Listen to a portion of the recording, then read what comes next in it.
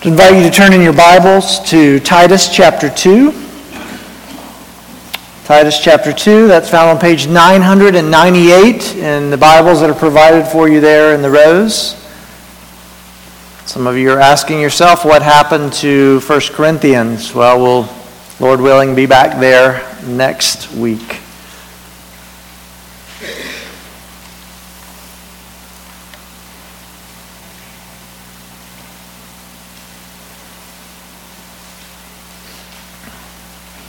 Titus chapter 2, beginning at verse 1. But as for you, teach what accords with sound doctrine. Older men are to be sober-minded, dignified, self-controlled, sound in faith, in love, and in steadfastness. Older women, likewise, are to be reverent in behavior, not slanderers or slaves to much wine. They are to teach what is good, and so train the young women to love their husbands and children, to be self-controlled, pure, working at home, kind and submissive to their own husbands, that the word of God may not be reviled. Likewise, urge the younger men to be self-controlled. Show yourself in all respects to be a model of good works, and in your teaching show integrity, dignity, and sound speech that cannot be condemned, so that an opponent may be put to shame, having nothing evil to say about us. Slaves are to be submissive to their own masters in everything. They are to be well-pleasing, not argumentative, not pilfering, but showing all good faith, so that in everything they may adorn the doctrine of our God and Savior.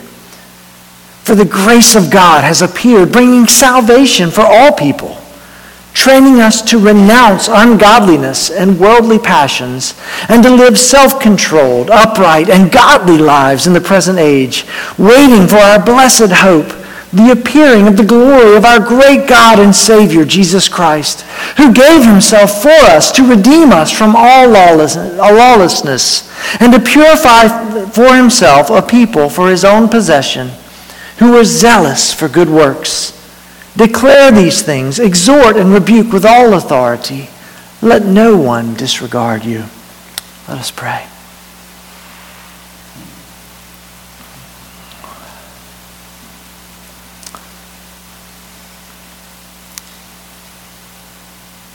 Lord, I pray for help. Help me as I preach. Help these dear brothers and sisters as they listen.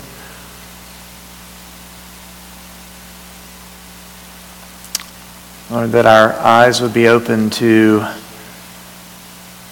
the lives that you call us to as your children. Lives that flow from the love that we have for you, from the love that we have received from you,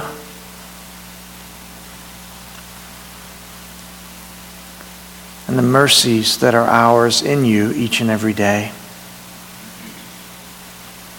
Lord, that we would grow into the men and women that you desire us to be, which is for our good and which brings you glory and honor, which this lost and dying world needs to see within us.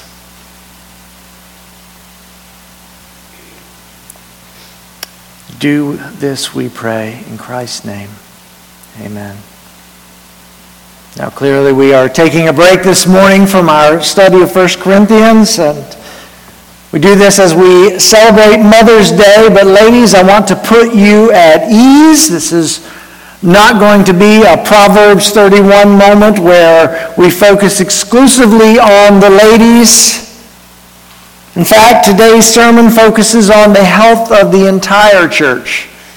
Gentlemen, Father's Day is about a month away.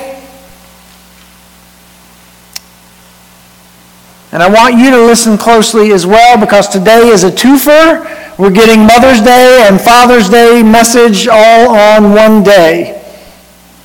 In June, we're going to be flying towards the end of 1 Corinthians, and so each Sunday in June is going to focus there. So today we're going to address men and women, fathers, mothers, old, young, all for the health of the church.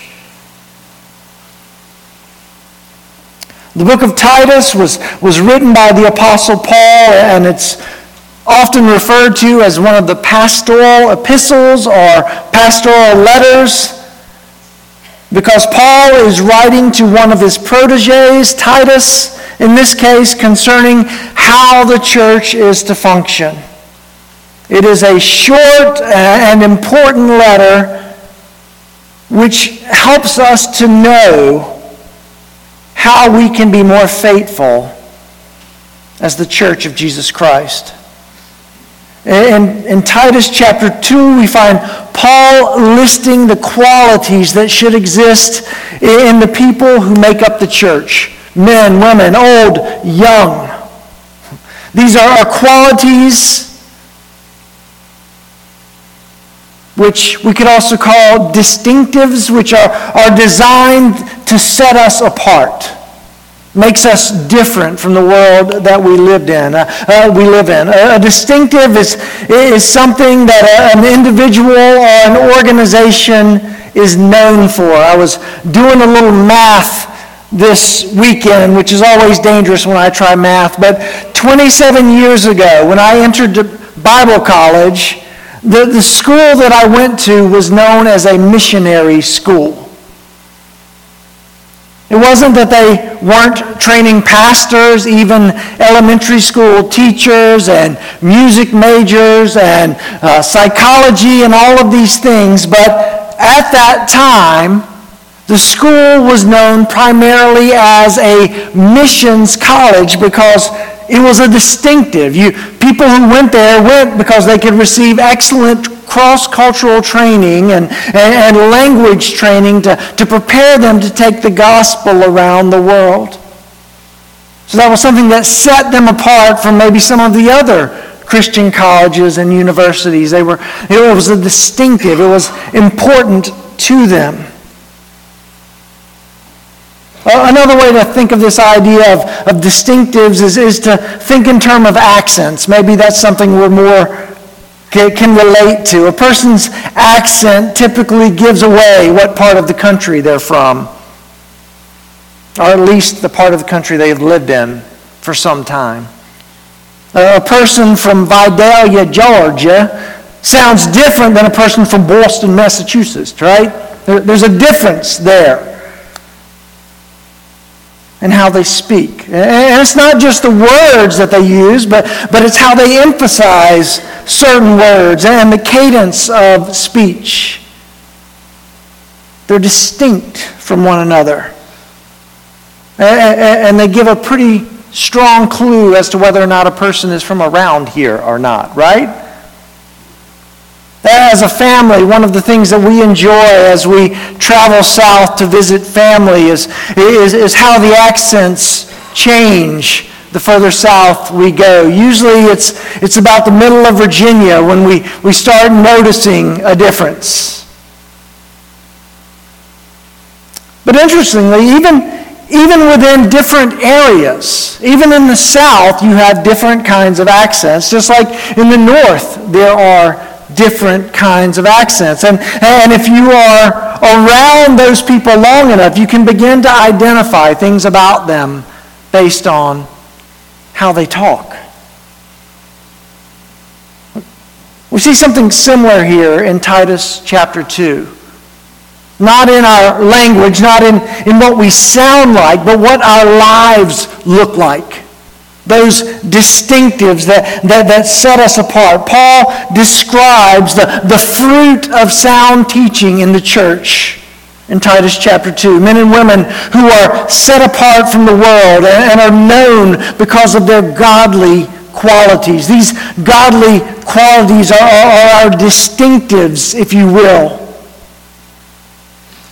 And these are distinctives, these are qualities which every Christian must pursue and aspire to in our lives for the glory of God. And for us as New Hope Christian Fellowship, to be a healthy church, we must be known for these qualities as well.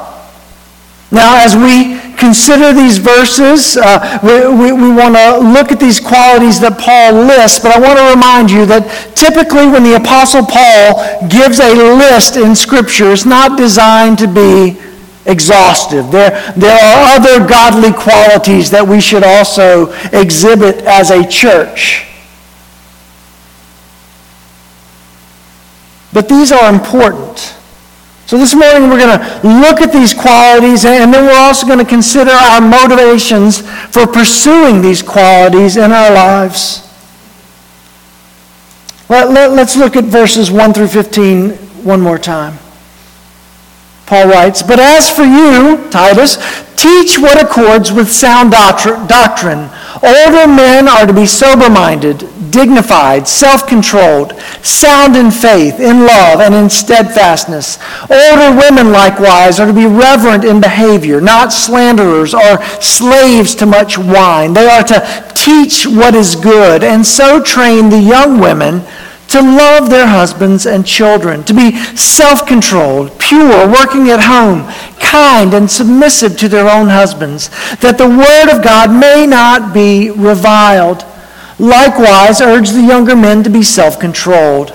Show yourself in all respects to be a model of good works, and in your teaching show integrity, dignity, and sound speech that cannot be condemned, so that an opponent may be put to shame, having nothing evil to say about us. Bondservants are to be submissive to their own masters in everything. They are to be well-pleasing, not argumentative, not pilfering, but showing all good faith, so that in everything they may adorn the doctrine of God, our Savior. For the grace of God has appeared, bringing salvation for all people, training us to renounce ungodliness and worldly passions, and to live self-controlled, upright, and godly lives in this present age, waiting for our blessed hope, the appearing of the glory of our great God and Savior, Jesus Christ, who gave himself for us to redeem us from all lawlessness and to purify for himself a people for his own possession who are zealous for good works. Declare these things, exhort and rebuke with all authority. Let no one disregard you." Paul begins with 4 little words, "but as for you." This shows us that what we see in chapter 2 is tied to something that Paul has already written in chapter 1. In chapter 1, Paul finishes up the chapter by warning Titus about the dangerous presence of false teachers in the church. Paul lists the qualities of false teachers and the need to condemn them and to really challenge Titus to condemn them in chapter 1, verses 10 through 16. Paul writes, "For there are many who are insubordinate, empty talkers, and deceivers, especially those of the circumcision party." We learned about the Judaizers in our study of Galatians. Remember, those were the Jews that were coming in, and they were basically trying to add to the gospel, telling Gentile Christians that if they were truly going to be pleasing to God, that they would need to adopt the customs of Judaism. They needed to be circumcised if they were male. They needed to take part in certain feasts. And just as he condemned that clearly in Galatians, he also condemns it here in Titus as well. He wants them to be on guard. But it was not just the Judaizers who Paul warned against. Verse 11, "They, the Judaizers, must be silenced, since they are upsetting whole families by teaching for shameful gain what they ought not to teach."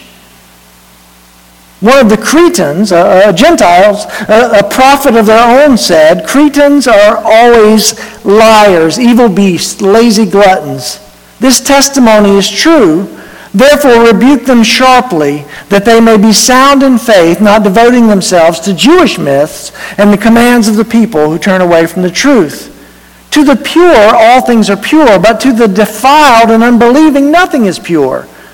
But both their minds and their consciences are defiled. They profess to know God, but they deny him by their works. They are detestable, disobedient, unfit for any good work."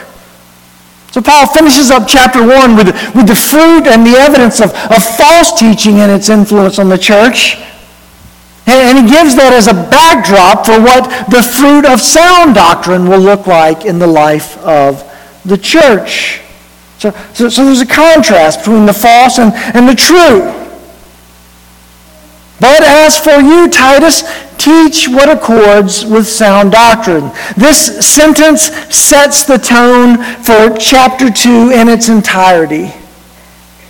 But as for you, Titus, establish this church. Teach. Means the Greek word is lalei, which means to speak, that which accords. Prepei, which means what is fitting for sound doctrine. Sound doctrine simply means healthy instruction. False teachers, by definition, teach what? Things that are false, right? I mean, that's a deep one, I know. But you, Titus, teach what is healthy. If the truth is healthy, then obviously false is unhealthy. You don't need a doctorate in theology to figure that out. Paul doesn't leave Titus to wonder what is in accordance with sound doctrine. He points out the full fruit of sound doctrine in chapter 2. It's in these verses that we see that we are called to live in a way that reflects what we know to be true from God's Word. That makes sense. That's important.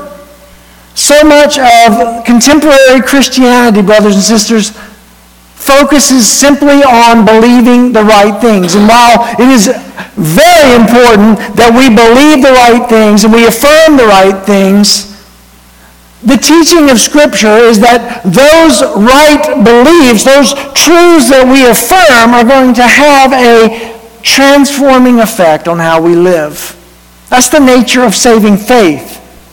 It's not just affirming what is true, but it's the evidence that we actually believe what we claim to believe.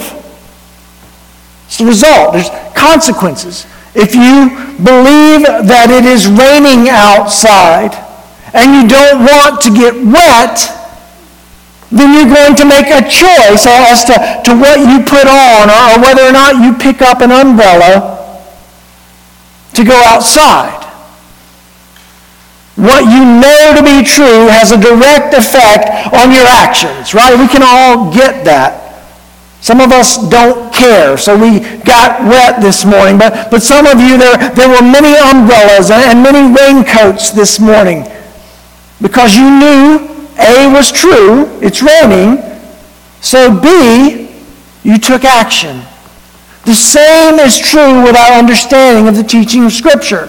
We know A to be true, so B, there should be evidence of it in our lives.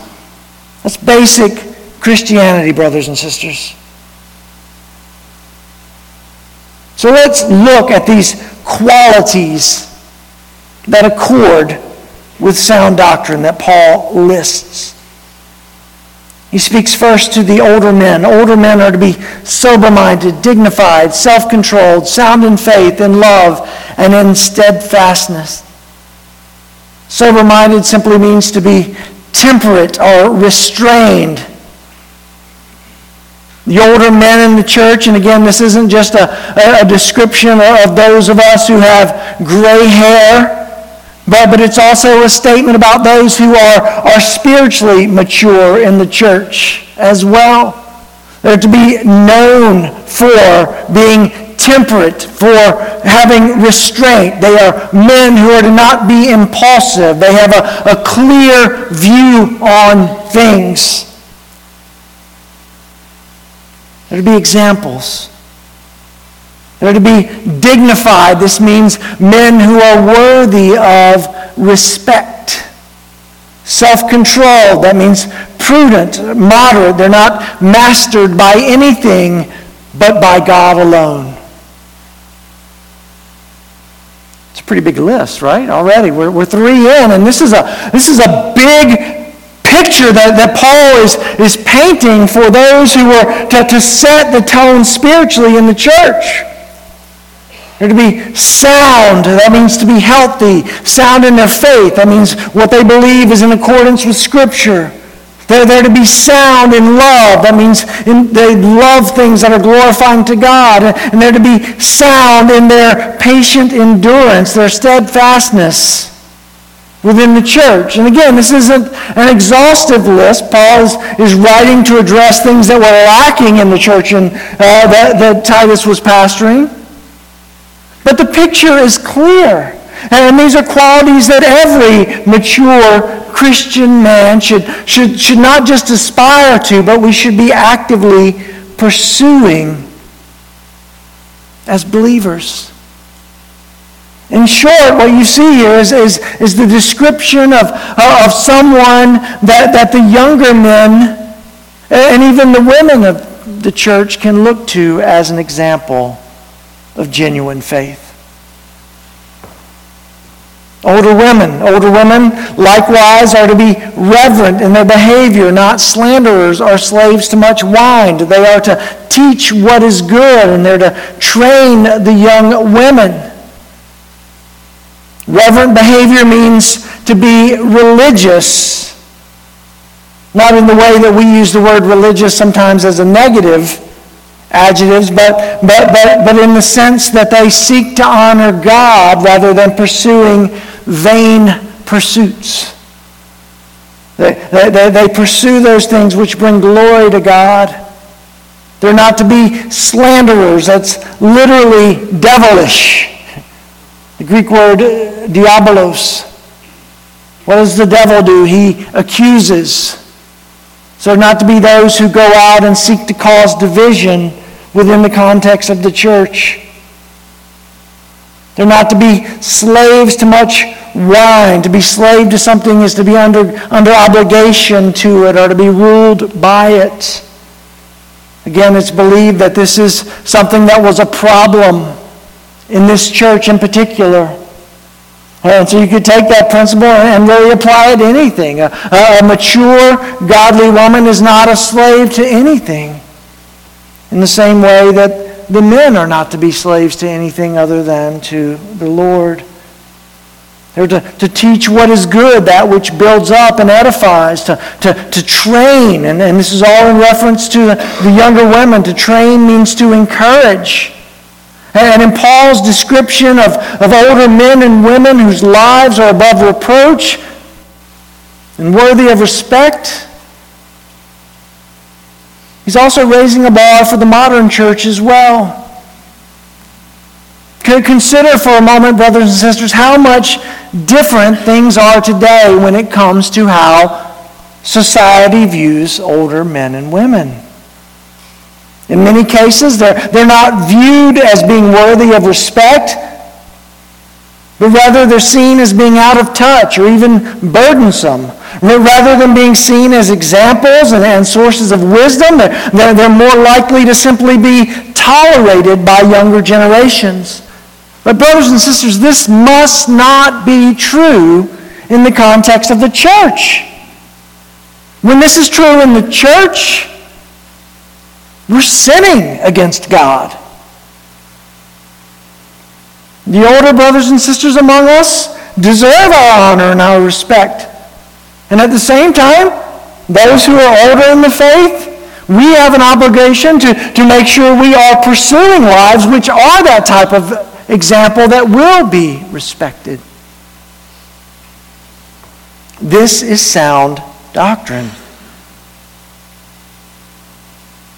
Now again, keep in mind that older doesn't simply mean those with gray hair, because some of us are thinking, oh, well, I don't have quite as many, or I'm in my 30s and 40s, I don't have to worry about these things yet. No, that's not true at all.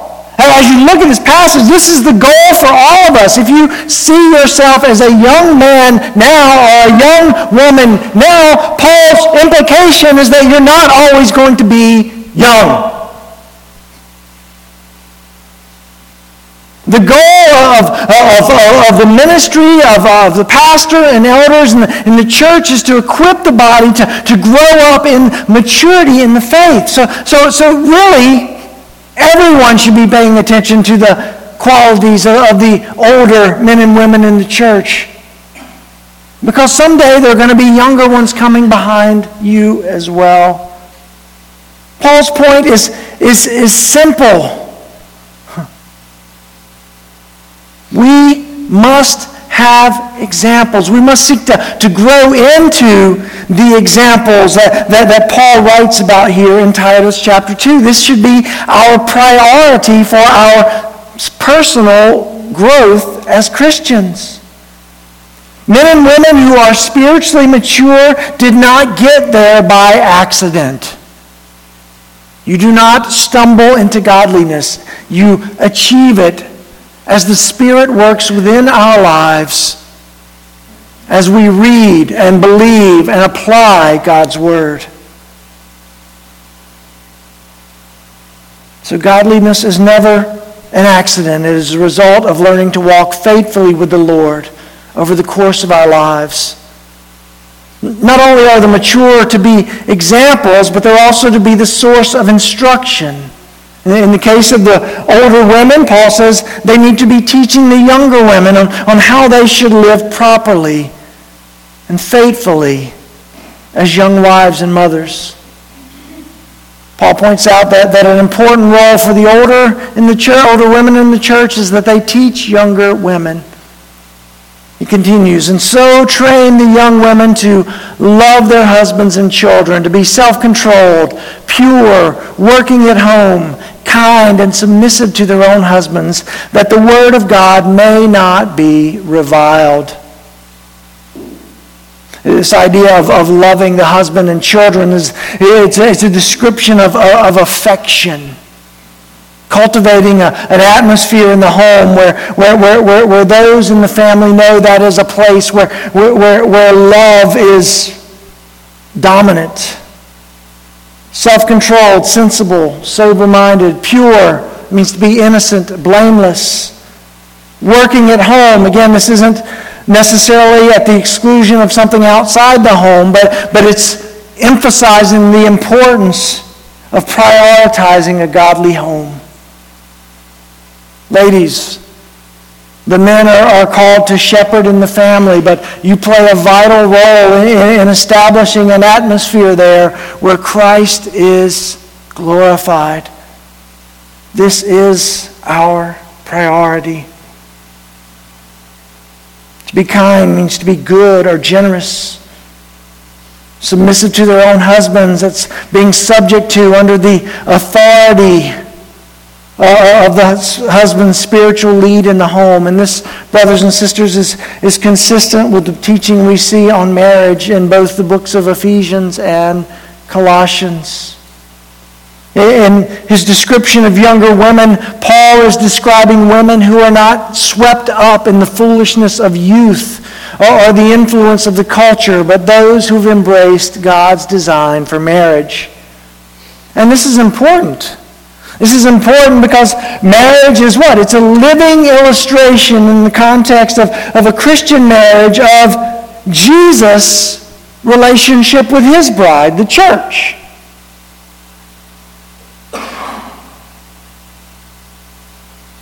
If marriage is to be this type of illustration, this living picture of the gospel, that it is important, Paul writes, that the wives understand the importance that they do their part in living in a way that honors God and his design for marriage. How often, marrieds, do we think of our relationship in this term? Our relationship with our wives. Men, this should be something that crosses your mind on a regular basis. How can I love my wife today as Christ loved the church and gave himself up for her? How can I love my wife sacrificially for her good in a way that pushes her closer to Christ?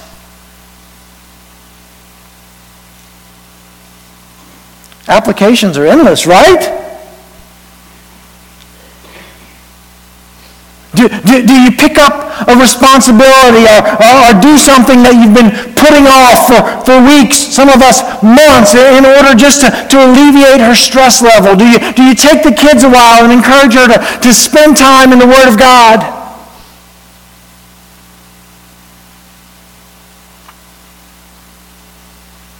you catch her before she drifts off and say, honey, I know you're tired, but I want to tell you, number one, how much I love you, and number two, can we just pray together before you fall asleep tonight?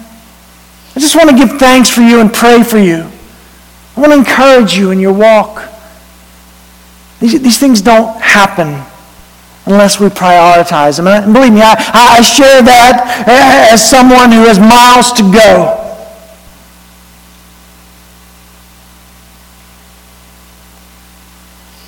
But we have a role to play, men, in the spiritual well-being of our wives. Paul then turns to the younger men. He says, likewise urge the younger men to be self-controlled. Now, in this passage, in verses 2 and 4, the word self-controlled in the Greek is actually an adjective, while in verse 6 it's a verb. Self-control means to be of sound mind, to be reasonable. Now, we all know that adjectives describe nouns, while verbs are action words, and it makes sense, though. As you consider the root of most struggles of young men, and by young men I mean anyone from the age 2 and up, these struggles relate to the fact that they lack self-control. They have very little self-control. And this starts, as I mentioned, way before they would be considered young men. And parents, it falls on us to help them develop self-control. We need to require it of them when they are young. Self-control. Now you might be thinking, okay, well, Paul really lets the young men off the hook. There's just one thing for the older men and the older women, and the young women, there's this list of things that they're supposed to be doing and pursuing and valuing, and the young men just get self-control. Well, not really. Because Paul is writing to a young man in the church, Titus, and so as he continues and addresses Titus, these things also apply to other young men in the church as well, as Titus is to be the example. Show yourself in all respects to be a model of good works, and in your teaching show integrity, dignity, and sound speech that cannot be condemned, so that an opponent may be put to shame, having nothing evil to say about us. Titus was to be an example to the other young men of the church of how they should live. Men with self-control, men who could control their tongues, men who used their gifts for the glory of God. And then Paul goes on to write about bondservants and challenging them to be faithful to their masters as well for the glory of God. Even those who were slaves were called to be faithful and were set apart because of their union with Christ.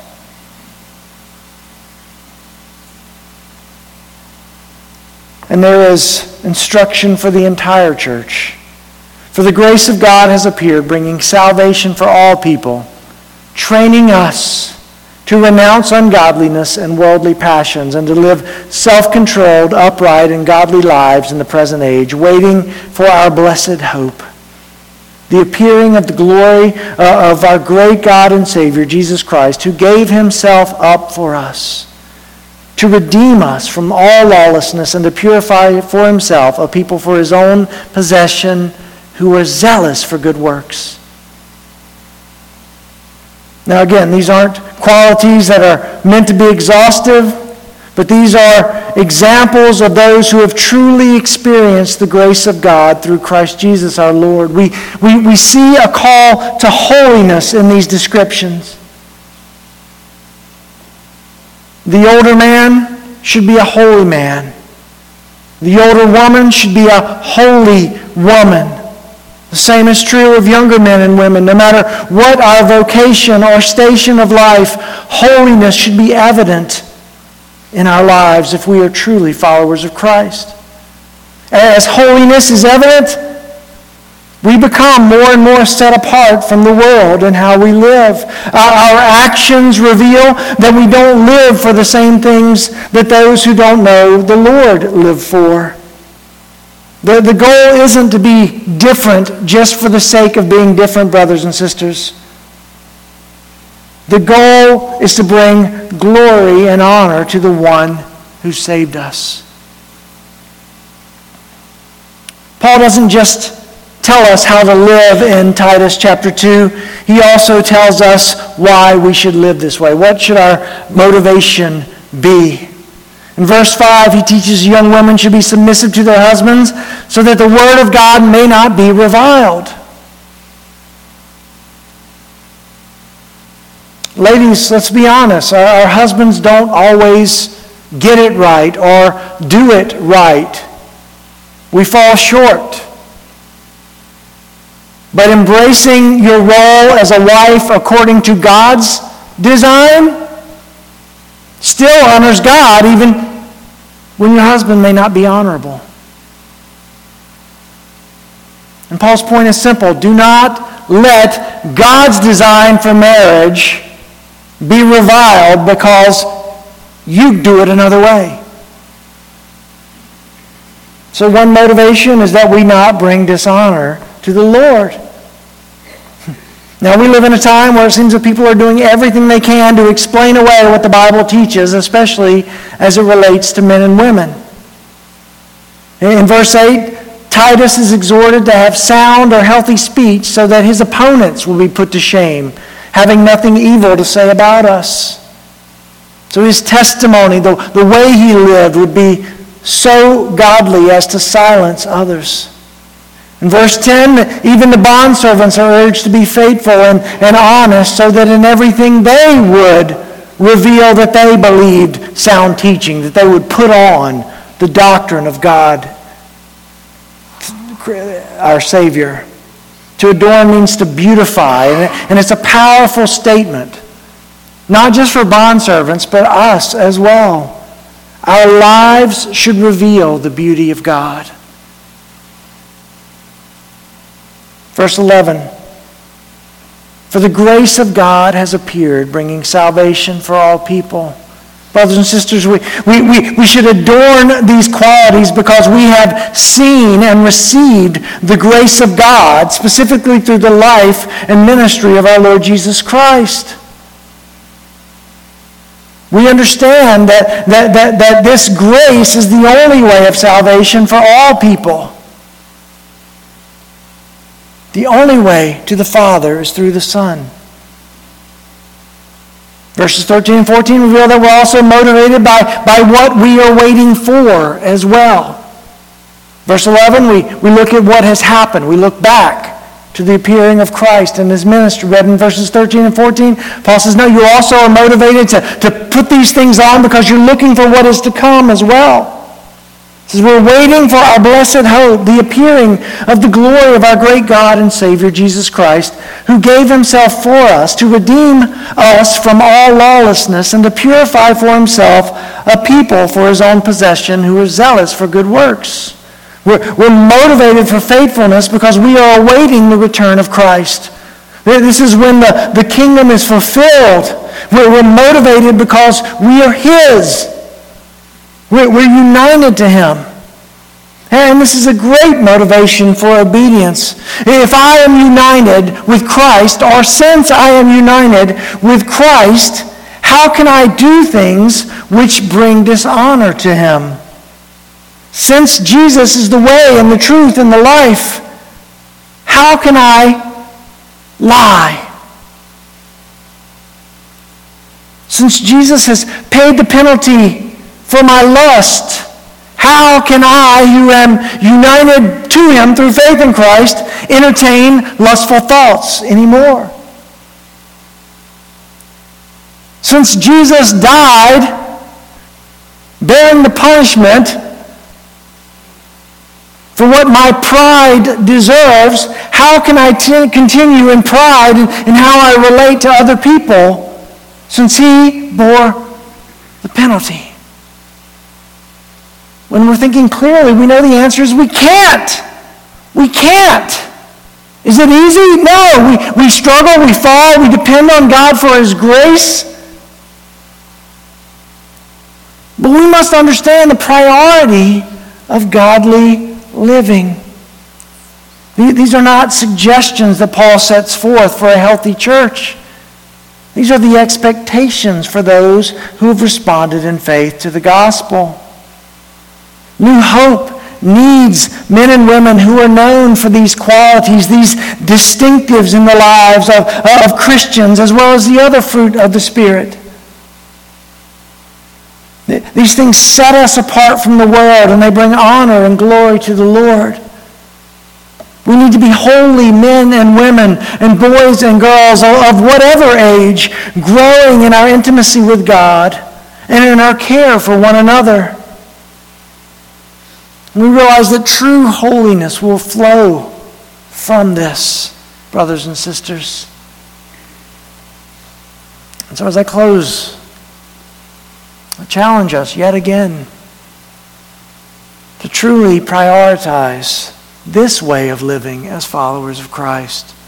Again, this is not to earn anything from God. This is simply a response of faith to what God has already done for us. No matter how much our sin may appeal to us, it falls far short of the joy that comes from doing things God's way. So men, let us be the men that Christ died for us to be. Ladies, embrace all that Christ died for you to be, so that God would be honored, that we would be of eternal benefit to one another and to those outside the faith. Let us pray. Lord, these are daunting verses indeed. But there is nothing that you call us to that you will not equip us to achieve through the work of your Spirit and the empowering of your Spirit in our lives. And so, Lord, we bow before you as dependent people, Lord, praying that you would make these verses true in our lives, that we would be a church made up of mature men and women who live as examples for those who are young, both chronologically and spiritually in the faith. Lord, that they would be built up by the example that they see. That the name of Christ would be glorified. We pray in Jesus' name. Amen.